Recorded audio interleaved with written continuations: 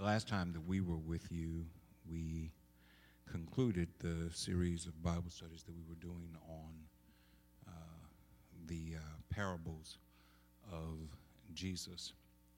And as we are approaching Thanksgiving season, I don't want to go too deep into a long series because we're going to be doing a lot of things in December, and I don't want things to be disjointed. First week in December will be revival. We'll have our fall revival. And then the following week, we will be announcing very shortly that there has been an acknowledgement by one of our members of their call to the ministry, and they're going to be preaching their initial sermon on the second Wednesday in December. And then on the third Wednesday in December, we are going to have our Christmas musical. And then the fourth Wednesday in December is Christmas. And then the fifth Wednesday in December, well, there is no fifth Wednesday in December. That next day is New Year's Day.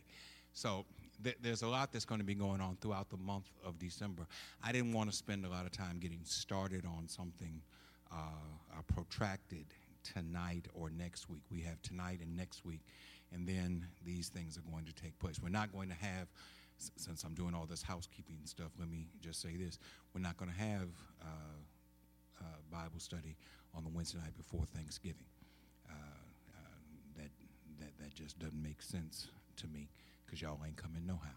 Amen. Y'all going to be cooking turkey and ham and whatever else it is y'all plan on eating. I tried that one year, and I believe it was me and a cat and a canary that way in here. So I learned my lesson. So we have tonight and we have next Wednesday, and then we're going to have this protracted period of time with those events that we name. So tonight I want us to turn to the book of 2 John. Not John's gospel account. 2 John.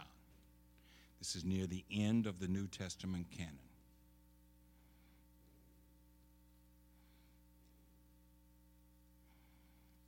Tonight we're going to look at 2 John in its entirety. There are no chapters in 2 John. You can't say 2 John chapter 1, because if you say chapter 1, by necessity, there must be a chapter 2. It's just 2 John. And then after that, next week, we're going to be looking at 3 John. And again, there are no chapters in 3 John. But I think that there are some things in 2 and 3 John that might be helpful to us to look at, to review over these 2 weeks. Let's just read the passage first, and then we'll delve into what the passage is about. My dear I'm reading from the Message version. My dear congregation, I, your pastor, love you in very truth, and I'm not alone. Everyone who knows the truth that has taken up permanent residence in us loves you. Let grace, mercy, and peace be with us in truth and love from God the Father and from Jesus Christ, Son of the Father. I can't tell you how happy I am to learn that many members of your congregation are diligent in living out the truth exactly as commanded by the Father.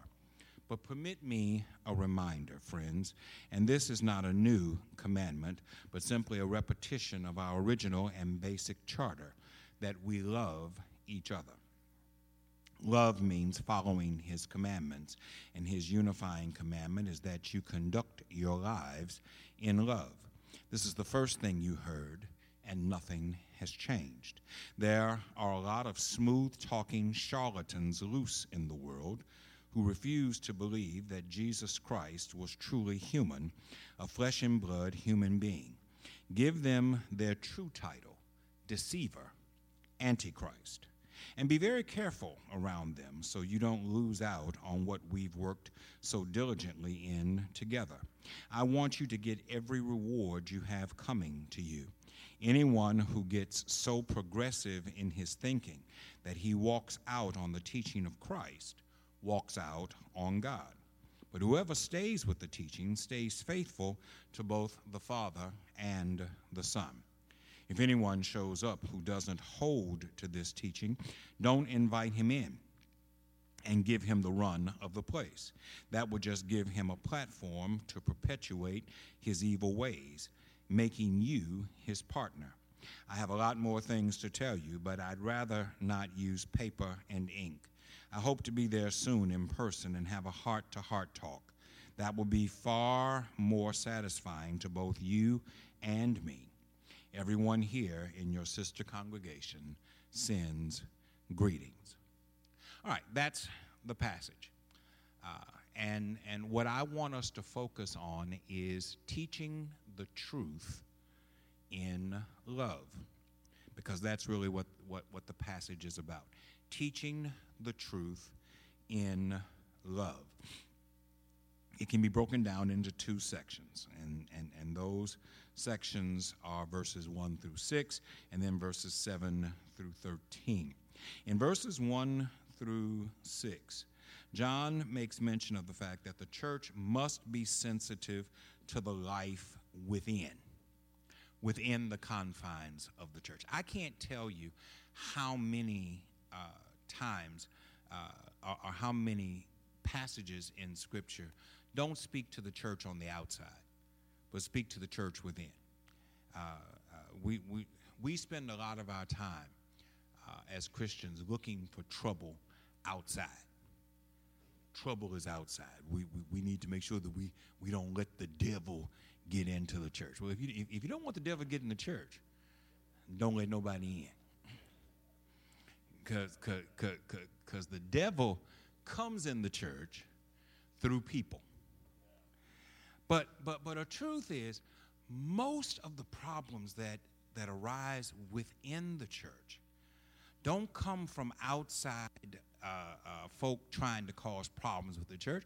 Point of fact, most folk on the outside don't care what's going on in here. It's Wednesday evening at 6:38 p.m. If you ain't here, those who ain't here ain't work. I wonder what they're doing in Shiloh right now at 6:38 p.m. They ain't thinking about us. To use a phrase my grandmother used to use, they ain't studying about you.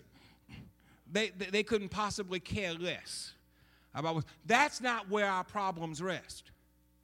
Problems rest from within. Corruption does not start on the outside. Corruption starts on the inside. And so verses 1 through 6 says that we must be sensitive to the life within. And then in verses 7 through 13, John makes mention that the church must be on guard to the dangers without. But even when he talks about the dangers without, he's talking about those who were a part of the church, who have taken the teachings of Christ and have shifted them, altered them, fixed them, changed them to suit their own means. And we have to be careful of those who do. Now, that's what he means when he says they're smooth-talking charlatans. Smooth-talking charlatans didn't come from the outside. Smooth-talking charlatans came from within. Those who seek to corrupt the church are those who are part of the church. And then you would ask, why would they want to corrupt the church? Because they want to use the church for their own ends. That's why. So, the purpose of 2 John is to warn against false teachers that were introducing heresy into this congregation in Asia Minor, with what is now Turkey, the nation of Turkey. In the first century church, there were three primary heresies that arose within the church. Now, others arose after the closing of the canon. But within the first century of the church, there were three primary heresies that arose within the church. One was legalism, and it was promoted primarily by folk called Judaizers. And Judaizers were Christians of Jewish background, Jewish converts to Christianity, who believed that in order for one to truly experience the full salvation of God, that one had to submit to the tenets of the Mosaic covenant. And if you did not do that, then you were somehow a lesser Christian, that you didn't have what the others had. And as Brother Bonnie just said, the primary evidence of that, and it was for men primarily, was circumcision. That if you were not circumcised, then you were somehow a lesser Christian. That was one heresy, and that's a heresy that Paul and other writers address over and over and over again, particularly in the book of Galatians. Paul goes at length about this whole idea of circumcision. A second heresy that arose within the church was something called asceticism. It's spelled Asceticism, asceticism. And ascetics were those who believed that you had to deprive the needs of the body in order to enrich the soul. If you were truly devoted to Christ and Christ dwelled within you, then the indwelling presence of Christ was so strong that you could deny the needs of the body because they saw sin as being directly connected to the sensory perceptions of the body. And so if you denied the body, then you were denying temptation and sin. So ascetics would starve themselves. For example, they would go for protracted periods. They wouldn't have a fast for a day. They'd have a fast for 30 days, denying themselves anything having to do with pleasures of the body. And sometimes they would cut themselves and allow themselves to bleed, believing that God would stop the bleeding and strengthen them as a result of this. They would deny themselves the recreation and the joys of sexual intimacy with one another. Even though you were husbands and wives, you denied that because that was a sensual pleasure and it was seen as being sinful and wrong. So you wouldn't have any kind of intimate contact with one another. That was a second heresy, which is also addressed in these New Testament books. But the heresy that John is addressing here is the third major heresy, and that has to do with Gnosticism.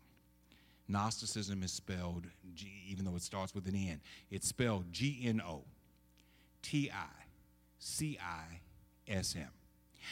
Gnostics believed that they had a secret knowledge of God that gave them an advantage in their relationship with Christ, with God, that others didn't have, not Christ, with God.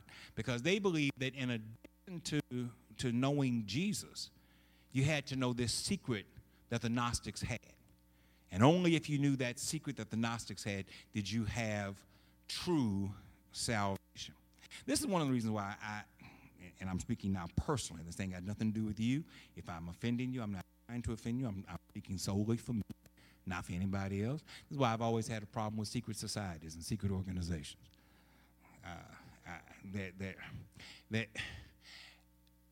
There is nothing more open than the church. You ain't got to fill out no application to be a part of the church. You don't have to live up to a certain standard to be a part of the church. You don't have to have a certain credit score to be a part of the church. You don't have to go before a review board and allow them to approve you to be a part of the church. The scripture says, whosoever will, let him come and drink freely from the fountain. There's nothing more open than the church. And so when I see groups that form themselves, and I ain't talking about Greek organizations because that's not a part of any kind of spiritual realm. I'm talking about Masons, and Eastern Stars and Shriners. These are groups that are paraspiritual groups. Para-spiritual, paraspiritual. Because they tie their secrecy to their closeness with God. Masons believe that they have a secret knowledge of the things of God. Eastern Stars believe that they have a secret knowledge of the things of God. Shriners believe they have a secret knowledge of the things of God. And that's how you become a part. And then you got degrees. You start off at 1 degree, and then you move up to the next one. And the highest degree is a 33rd degree Mason. I've always had a problem with that because there is absolutely nothing in Scripture that supports the idea that you have to be a part of a secret group. And in fact, that's what Gnosticism is. This whole idea of a secret knowledge of God. Now, what's the danger of that? You say, well, what's the harm in that, Reverend? Here's the harm. You use that to manipulate people. Let me teach you a secret. You pretty good, but let me help you to be better. Come on over here. Let me, for $19.95, I can teach you a secret. I can help you to get better. I can help you to get closer to God. I can enrich your relationship. You don't want to have a richer relationship with God. Everybody wants to have a richer relationship with God. So if you promise me that if I learn your secret, I'm going to have a richer relationship with God, that's manipulation. Here's the key to your richer relationship with God. Do what he said. Well, what did he say? I'm glad you asked. Love the Lord your God with all your heart, soul, mind, and strength. And love your neighbor as yourself. A new command I give you. As I have loved you, so should you love one another. Do what he said. And if you do what he says, you'll have a higher, closer, more intimate relationship with God. One of the reasons why we are estranged from God, or if not estranged, certainly that there is distance between us and God, is because we don't like doing what God said. We don't like loving our, and you ain't got no problem with the loving your God part. At least I hope you don't. If you do, you really got a problem. But we have a problem with the loving your neighbor as yourself. Because some of us don't like our neighbors. And we don't feel like we should have to love our neighbor because our neighbors are problems. Do you remember when Jesus taught on this thing and he talked about learning to love your neighbor as yourself, and the person that he was teaching got smart alecky and said, well, who is my neighbor? You're going to throw that out there. Let me challenge you a bit farther. Tell me who my neighbor is. And Jesus tells the parable of the Good Samaritan, where a man goes down the road and gets mugged and beaten and left for dead, and 3 folk pass by. And the key is 2 of the 3 folk were Jewish. One was a priest, one was a Levite. And a Levite was just a special priest. You know, the priest was reverend, but the Levite was reverend doctor. So he was a special priest. But 2 of the 3 were Jewish. And in Jesus' story, those 2 passed him by and did nothing. The 3rd fellow who comes by is a Samaritan. And Samaritans and Jews had a historic hatred toward one another. But the Samaritan overlooks the fact that this man is Jewish and lends his assistance, and does not just lend minimal assistance. He goes to the nth degree. He cares for him. He puts him on his animal. He takes him to an inn. He watches over him all night. He leaves money with the innkeeper and says, you watch over him until he gets well. If this money isn't enough, when I pass back by, I'll bring some more money to cover any and all expenses. And then Jesus asks the question, now which one has shown the true neighbor love? And the answer was clear and compelling. The Samaritan. And the point that Jesus was making is that everybody is your neighbor. Even those who you don't like.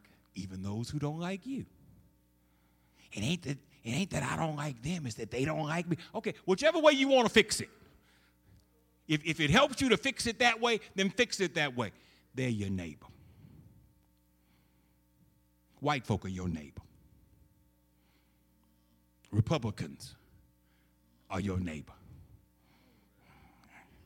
I'm telling you. You shouldn't be saying, I don't know. I'm telling you. So if you don't know, it's because you don't want to know. Rich folk are your neighbor. Donald Trump is your neighbor. Eddie Rispone is your neighbor. I don't want Eddie Rispone to be governor, but Eddie Rispone is my neighbor. I don't want no harm to come to Eddie Rispone.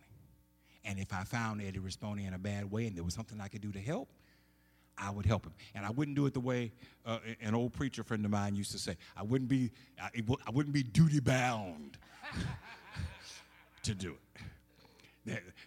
There was an associate minister that I had who used to always pray, Lord, bless all those I'm duty bound to pray for.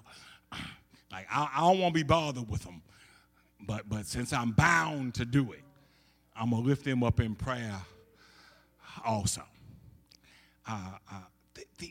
That's who your neighbor is. That's the call. That's the charge of the church.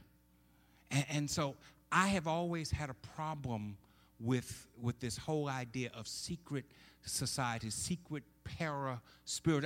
I know that your fraternal organizations, your Qs and your AKs, I know y'all got your secrets. They don't amount to nothing, no how. Yeah, I said it. But at least they don't pretend to be para-spiritual.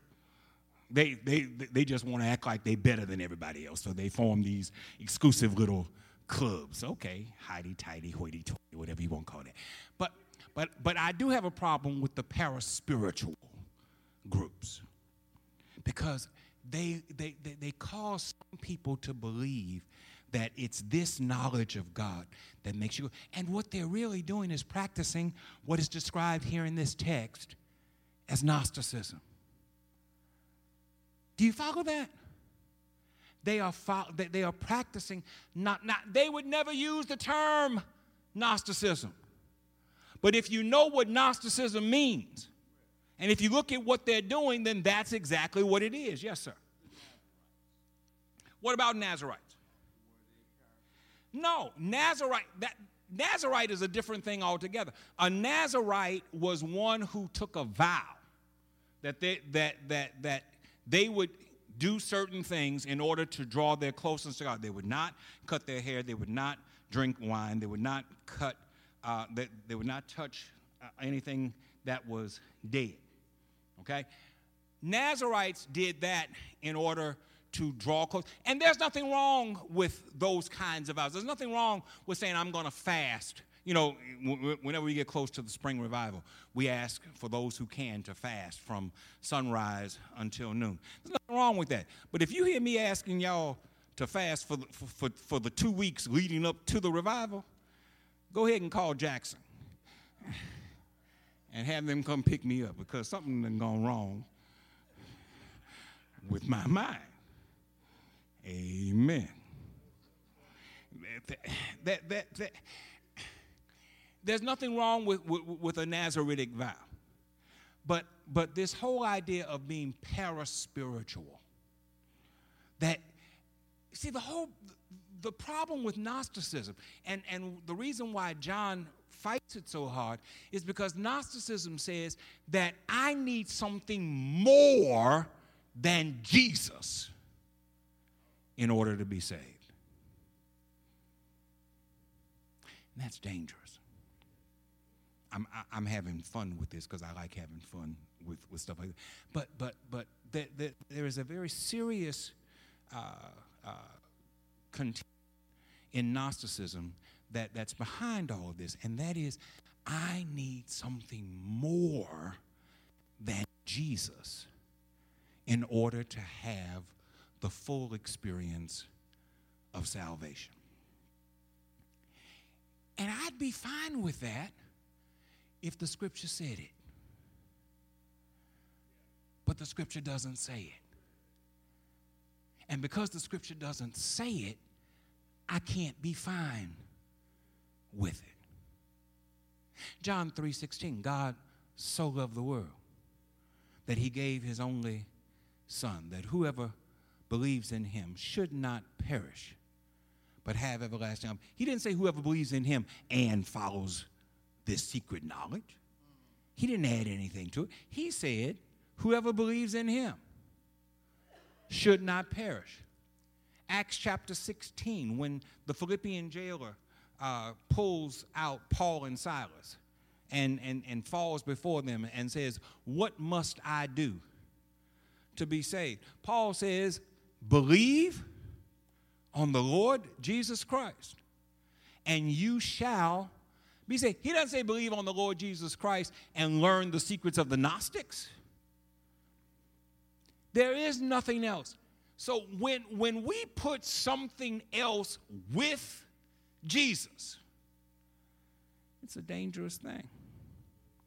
Do you remember when Jesus is transfigured on the mountain? He carries Peter, James, and John up on a mountain, and there he's transfigured, and he's in a conversation, and the scripture identifies who he's in a conversation with. He has Moses on one side, and he has Elijah on the other, and the three of them were there talking, and Peter says, "Lord, it's good for us to be here, and we need to build 3 tabernacles right here, one to you, one to Moses, and one to Elijah." And very quickly, God drops a cloud over them, and then the voice of God speaks in the cloud, and the voice says, "This is my son, whom I love. Listen to him." And when the cloud was lifted, there was no Moses, there was no Elijah, just Jesus. My point is this: we have always sought to put something else with Jesus to heighten our spiritual experience. But the scripture does not support it. Does the scripture say that there are other things? Yes. But not that those other things are necessary in order to have a heightened spiritual experience with God. For example, the scripture talks about tongues, speaking in tongues. I'm using Gnostic stuff, modern day Gnostic stuff, to try to make myself plain. About 35 years ago, there was this movement about speaking in tongues. Well, it had probably been around longer than that, but it hit television, and then it hit cable, and so it went into everybody's house, and y'all started bringing that foolishness into our churches, where you had to speak in a tongue in order to have a heightened spiritual experience with God. Please don't misunderstand me. I'm not opposed to speaking in tongues. It is a legitimate gift of the Holy Spirit. But I don't have to speak in tongues. And dare I say, I've never spoken in tongues. It's not my gift. But I don't believe that my salvation is less than yours because I've never spoken in tongues. Jesus never spoke in tongues. Want me to tell you a quick story? Remember when we were doing all these 7 last word services? I went to a 7 last word service one year, and the preacher, I ain't going to tell you who it was. I'm just going to tell you one of the preachers got up there and said that when Jesus said, Eli, Eli, lama sabachthani, that he was speaking in tongues. And it wasn't a tongue. It was Aramaic. That's how desperate people were to get you to believe. Jesus teaches about the Holy Spirit in John chapters 14, 15, and 16. Never once does he mention speaking in tongues. He talks about the presence of the Holy Spirit. He talks about the comfort of the Holy Spirit. He talks about the fact that the Holy Spirit will reveal truth to us. He talks about the fact that the Holy Spirit will take up residence in our lives and will never leave us. He talks about the fact that the Holy Spirit will convict the world of its sin. But he never once mentions speaking in tongues. The first mention of speaking in tongues, the first legitimate mention of speaking in tongues is found in the Acts of the Apostles. And I'm not talking about Acts chapter 2. Because what is described in Acts chapter 2 is not speaking in ecstatic utterances. Scripture says that as they spoke, they were heard by all those present in their own native language. Well, your own native language is not a tongue. But later in the Acts of the Apostles, you do have mention of the gift of tongues. And Paul speaks extensively in 1 Corinthians about the gift of speaking in tongues. Nobody's here to deny the fact that there is a legitimate gift of speaking in tongues. I got off track. But about 35, 40 years ago, as cable was making their way into the homes of America and people were filling their airways with things like PTL and the 700 Club and all of these Pentecostal groups that were on television. I ain't got nothing against Pentecostals for those who are listening to the podcast. I ain't got nothing against Pentecostals. But they taught that unless you speak in a tongue, that you didn't have the fullness of the Holy Spirit. That's Gnosticism. I have to have something more than Jesus. Nothing in the scripture says that. Now, somebody's going to say, well, what you going to do with Mark chapter 16, where it says you will speak in unknown tongues? I'm glad you asked. Turn to Mark chapter 16. I'm going to tell you what to do with it. And you ain't going to like what I'm going to tell you. But I'm going to tell you anyway.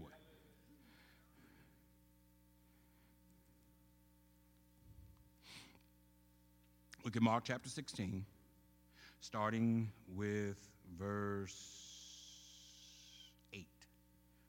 9. After rising from the dead, Jesus appeared early on Sunday morning to Mary Magdalene, whom he had delivered from 7 demons. She went to his former companions, now weeping and carrying on, and told them when they heard her report that she had seen him alive and well, they didn't believe her. Later he appeared, but in a different form, to 2 of them out walking in the countryside. They went back and told the rest, but they weren't believed either. Still later, as the 11 were eating supper, he appeared and took them to task most severely for their stubborn unbelief, refusing to believe those who had seen him raised up. Then he said, go into the world, go everywhere, and announce the message of God's good news to one and all. Whoever believes and is baptized is saved. Whoever refuses to believe is damned. These are some of the signs that will accompany believers. They will throw out demons in my name. They will speak in new tongues. They will take snakes in their hands. They will drink poison and not be hurt. They will lay hands on the sick and make them well. And somebody's saying, well, there it is, Reverend. He talks about speaking in tongues right there. But read at the very bottom, if you got a good Bible, and not everybody has a good Bible, but if you got a good Bible, read at the very bottom of Mark chapter 16. And what it says in my Bible, because I got a good Bible. Mark chapter 16, verses 9 through 20, is contained only in later manuscripts. What does that mean? That means somebody added it later. It wasn't a part of the earliest manuscripts. Somebody looked at Mark's gospel and said, it ain't got enough in it. I need to add a little something. And they added that to it. And so when I say there is no place legitimately in the gospel accounts where Jesus speaks about tongues, this is the only place where Jesus mentions it, where tongues are mentioned in Jesus' mouth. Only place. And it ain't legitimate. That is not to say that tongues is not legitimate. I want to be very clear on that again. It is only to say that you don't have to speak in tongues to have a close relationship with God. You don't. And by the way, if you want to have a close relationship with God because you speak in tongues, then let me see you go drink some Ajax. It says they will drink poison and not be hurt. If you want to have this close relationship with God, let me see you go grab some rattlers.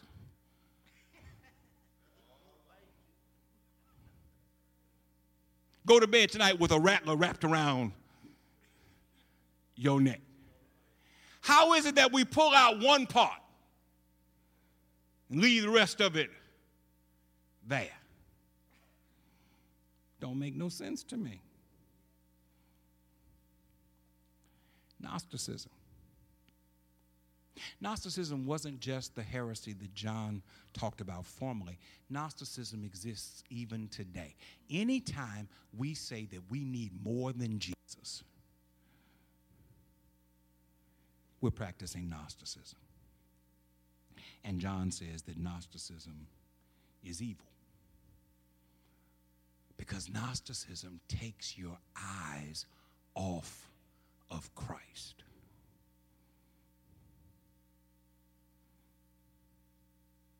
We have to be very careful that we don't put anyone or anything in the place where Jesus and Jesus alone occupies. So, in the first 6 verses, I've taken 38 minutes. In the first 6 verses of 2 John, John lifts up the fact that there are things that were going on within the church that we have to be on guard against. John tells us 3 things within these verses that are important.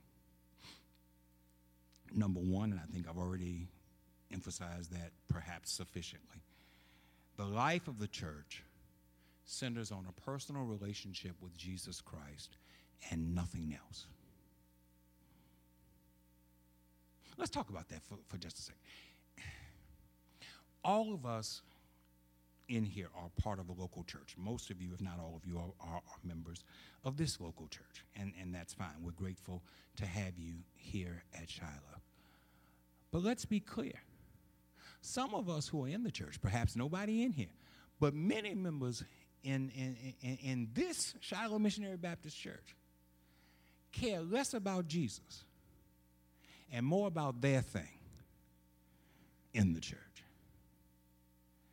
In fact, for many, Jesus is secondary to what they're about. There's some folk in this church, I ain't calling no names, I'm looking at the clock on the wall. For some people, singing is more important than Jesus.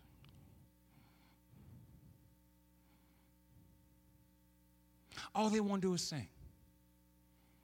And if they ain't singing, they ain't coming.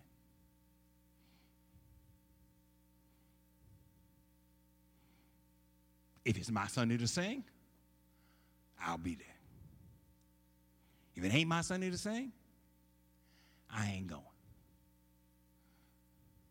Some of y'all were here in 1997 when Shiloh started 2 worship experiences. It was in 1997, 22 years ago, when they started 2 worship experiences. And at that time, the responsibility of the music ministry was for each choir to sing both services on the given Sunday. So if you sang on first Sunday, the same choir sang at 8 and sang at 11. On the second Sunday, 8 and 11. You get it? It changed about 4 months in. You know why? Because folk in the choir would sing at 8 and they'd sing at 11. But as soon as they got through singing at 11,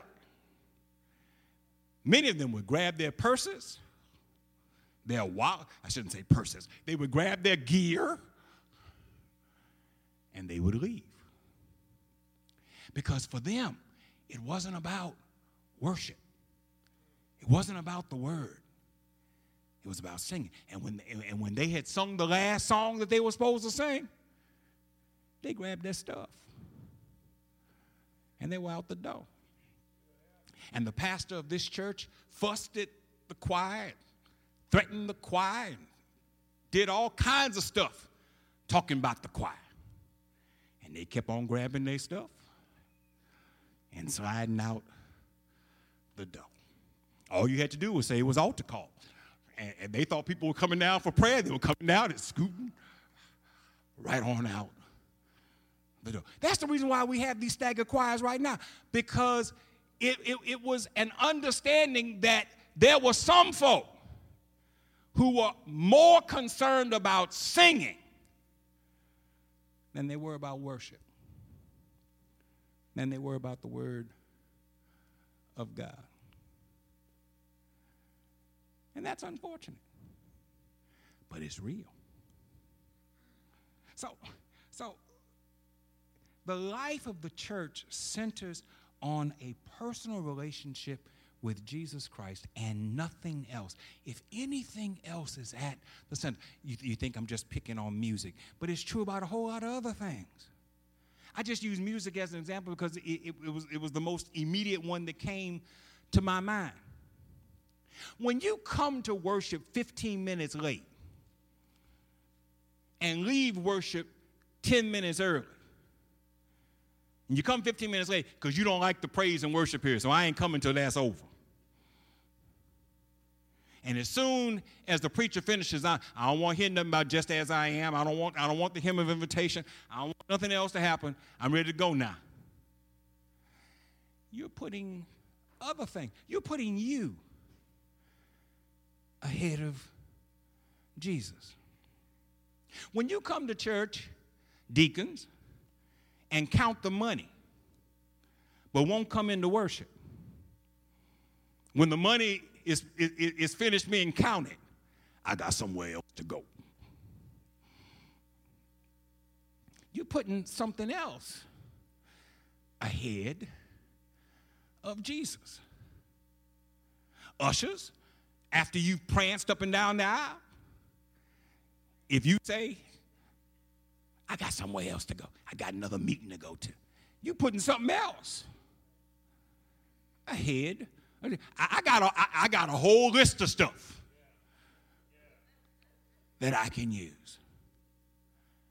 Because unfortunately, for many of us, Jesus is incidental and secondary to our church experience. For some people, the church is just about me having an opportunity to put my talent on display.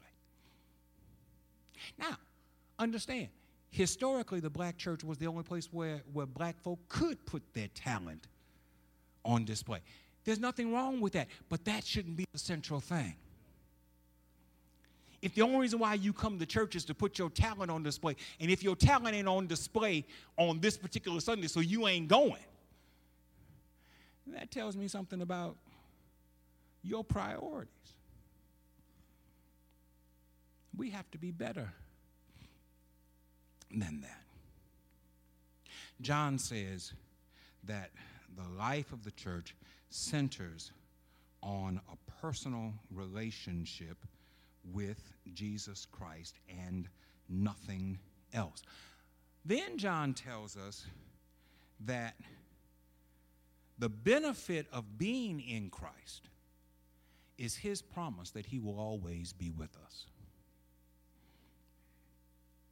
One of the great things about being a part of the church is not just that we have the opportunity to fellowship with one another, but that collectively we are all under the fellowship of Christ. That Jesus dwells within us.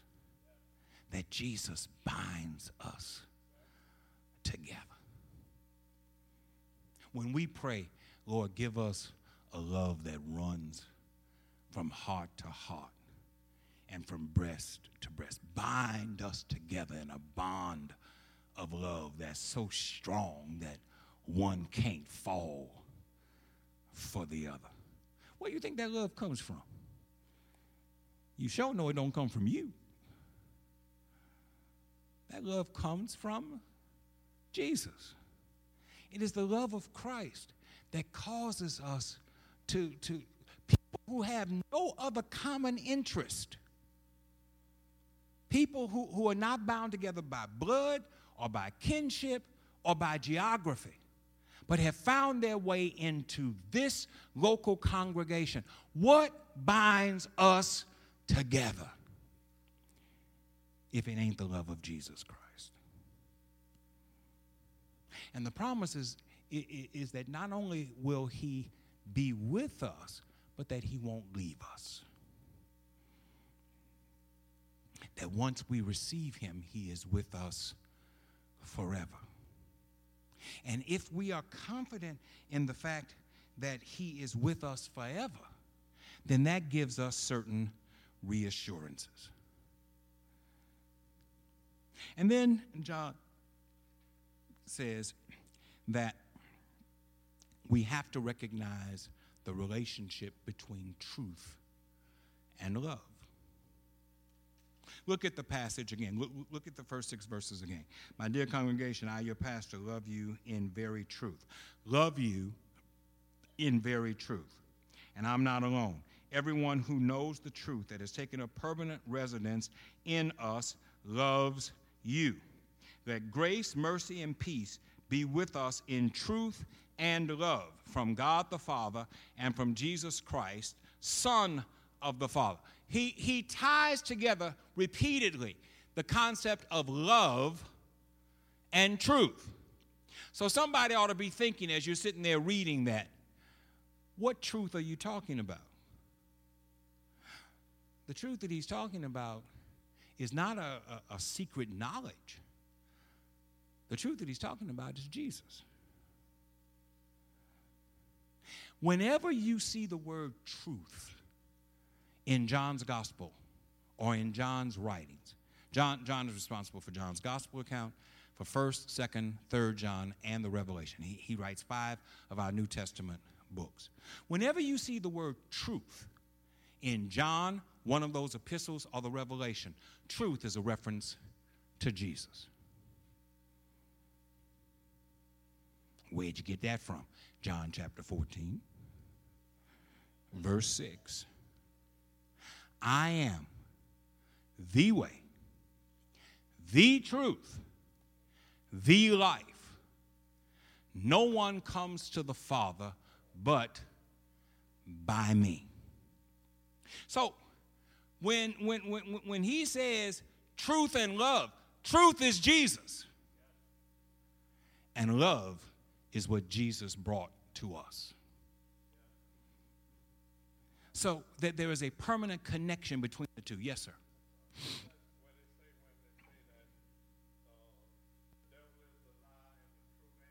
Right. Right. That's actually talking about the fact that the presence of Christ is not with him. And it doesn't say that the devil's alive. We say the devil is alive. It says, if you say that you love God, whom you have never seen, and you hate your neighbor, whom you see every day, you are, not the devil, you are a liar. and the truth is not in you. You are a liar, and Jesus does not reside in your heart. There is in this passage a connection between truth and love. And the connection is that Jesus is truth, and love is what he brings to us. A specific kind of love, agape. Love without limit and without restriction. Now, let me tell you something. Love is hard enough under any circumstances. But when you say love without limit and love without restriction, you have just moved from arithmetic to quantum physics.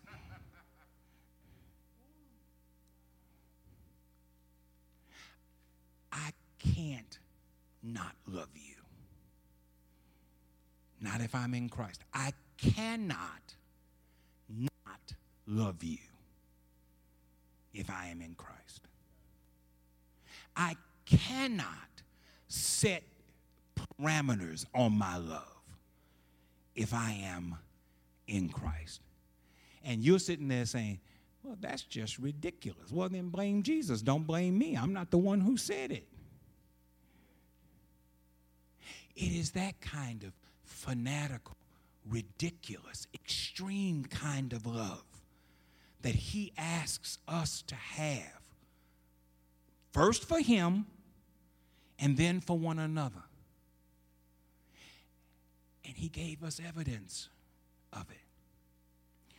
Greater love has no one than this, that a man lay down his life for his friends. That's the comparison. That's the thing that we're trying to live toward. Are you willing to move past arithmetic love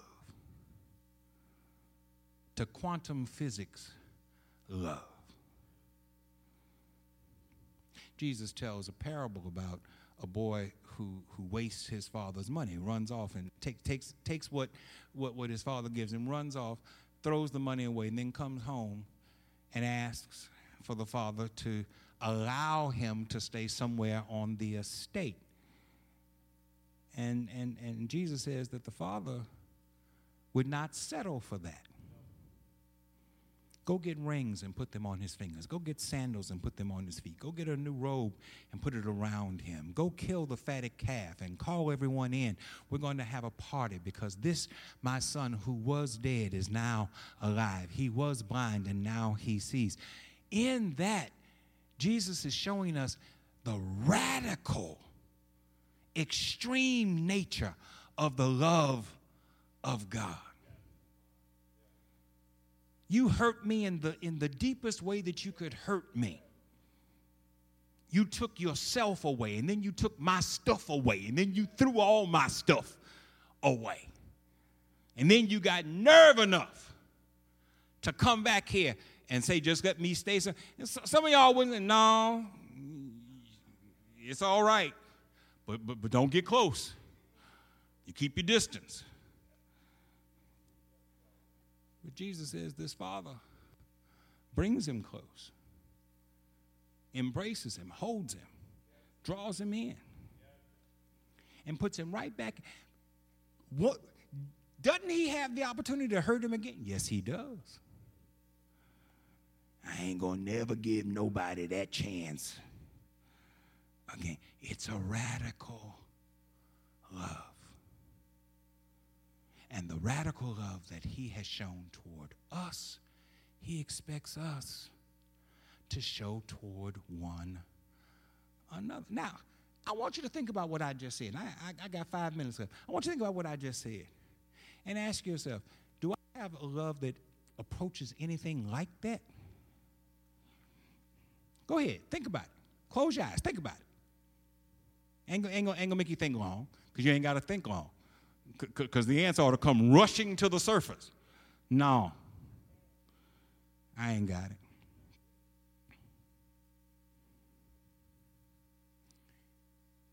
Then we got work to do. We can't settle for what we have done. We can't settle for how we have acted in the past. We have work to do. And then in the last part of the letter, he talks about the fakers, the manipulators. And I've already mentioned that. But let me mention 4 things very quickly that he calls for us to do with regard to them. First of all, be realistic about their deceptive nature. Recognize that they are deceivers.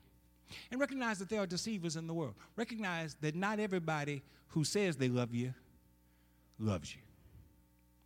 Recognize that not everybody who claims to care about you actually cares about you. Recognize that not everybody who says they love the Lord or know the Lord loves or knows the Lord. Recognize that there are deceivers out there. Be realistic about it. Don't be naive about it. Some people see Christianity as a naive walk. I just believe that clouds are made of cotton balls and the moon is made of green cheese, and if you just treat everybody nice, then everybody's going to treat you nice as well. That's the way some people think Christianity ought to be. That's not what Jesus subscribes to, and that's not what John is advocating here. He's saying, recognize what's out there, but also recognize how to deal with it. And here's how you deal with it. Don't stoop to their level. Every day, all hours of the day, we are tempted to stoop to somebody else's level. Don't do it. Don't fall victim to it. Recognize who they are. And let me say this. I know what I just said about reconciliation and bringing everybody back in. If you ain't ready to do it, wait till you're ready. Don't bring folk into you who you ain't ready to deal with, because that's poison to your system. All of us are on a road to spiritual maturity, and not all of us are in the same place on that road. I know I ain't today where I was 5 years ago. And I pray that if the Lord gives me 5 years, I won't be then where I am today. I'm in the process of becoming. And so I recognize what Jesus says, and I also recognize what I'm capable of and what I ain't capable of. And if I'm not capable, then I need to learn how to work my way around that. Don't let yourself be fooled by the deceivers. Second, he says, watch yourselves to abide in the teaching of Christ. If you hear false teaching, you ought to be so steeped in the Word of God that it just ought not sit well with you. You ain't got to go to seminary to figure out that some of the stuff that folk are saying ain't right. If Jesus reigns in your heart, you ought to just know it don't feel right. This doesn't sit well in my spirit. And when you see something that doesn't sit well, let it go. Third, because I'm out of time. Third, don't encourage false teachers. I'm going to send him $29.95 so he'll get off my TV set. No, don't do that. Because now he's on your TV, he's on your Facebook page, he's on your Instagram page, he's on your Snapchat page, he's on every piece of social media that you got. Don't do that. Don't encourage false teachers. When somebody comes to you with foolishness, tell them what you're saying is not in keeping with the Word of God. I'm not going to abide by that. Sometimes we're too nice for our own good. Finally, maintain fellowship with others who serve as we do and share our doctrine. You ought to find somebody who serves like you do. You ought to find somebody who thinks like you do. You ought to find somebody who prays like you do. And when you find that person, latch on to them. And don't let them go. They'll do you good and you'll do them good. And the partnership will help benefit the two of you and the body of Christ. I got to stop. Just as I am without one plea, but that thy blood was shed for me, that thou bidst me come to thee, O Lamb of God, I come. Let's sing a verse of that, and if there's one, we invite you to come. Just as I am without one plea, but that thy blood was shed for me, and that thou biddest me come to thee, O Lamb of God, I come. Repeat after me, please. The Lord bless you. The Lord keep you. The Lord make his face shine upon you and give you peace. Amen. Y'all have a good evening.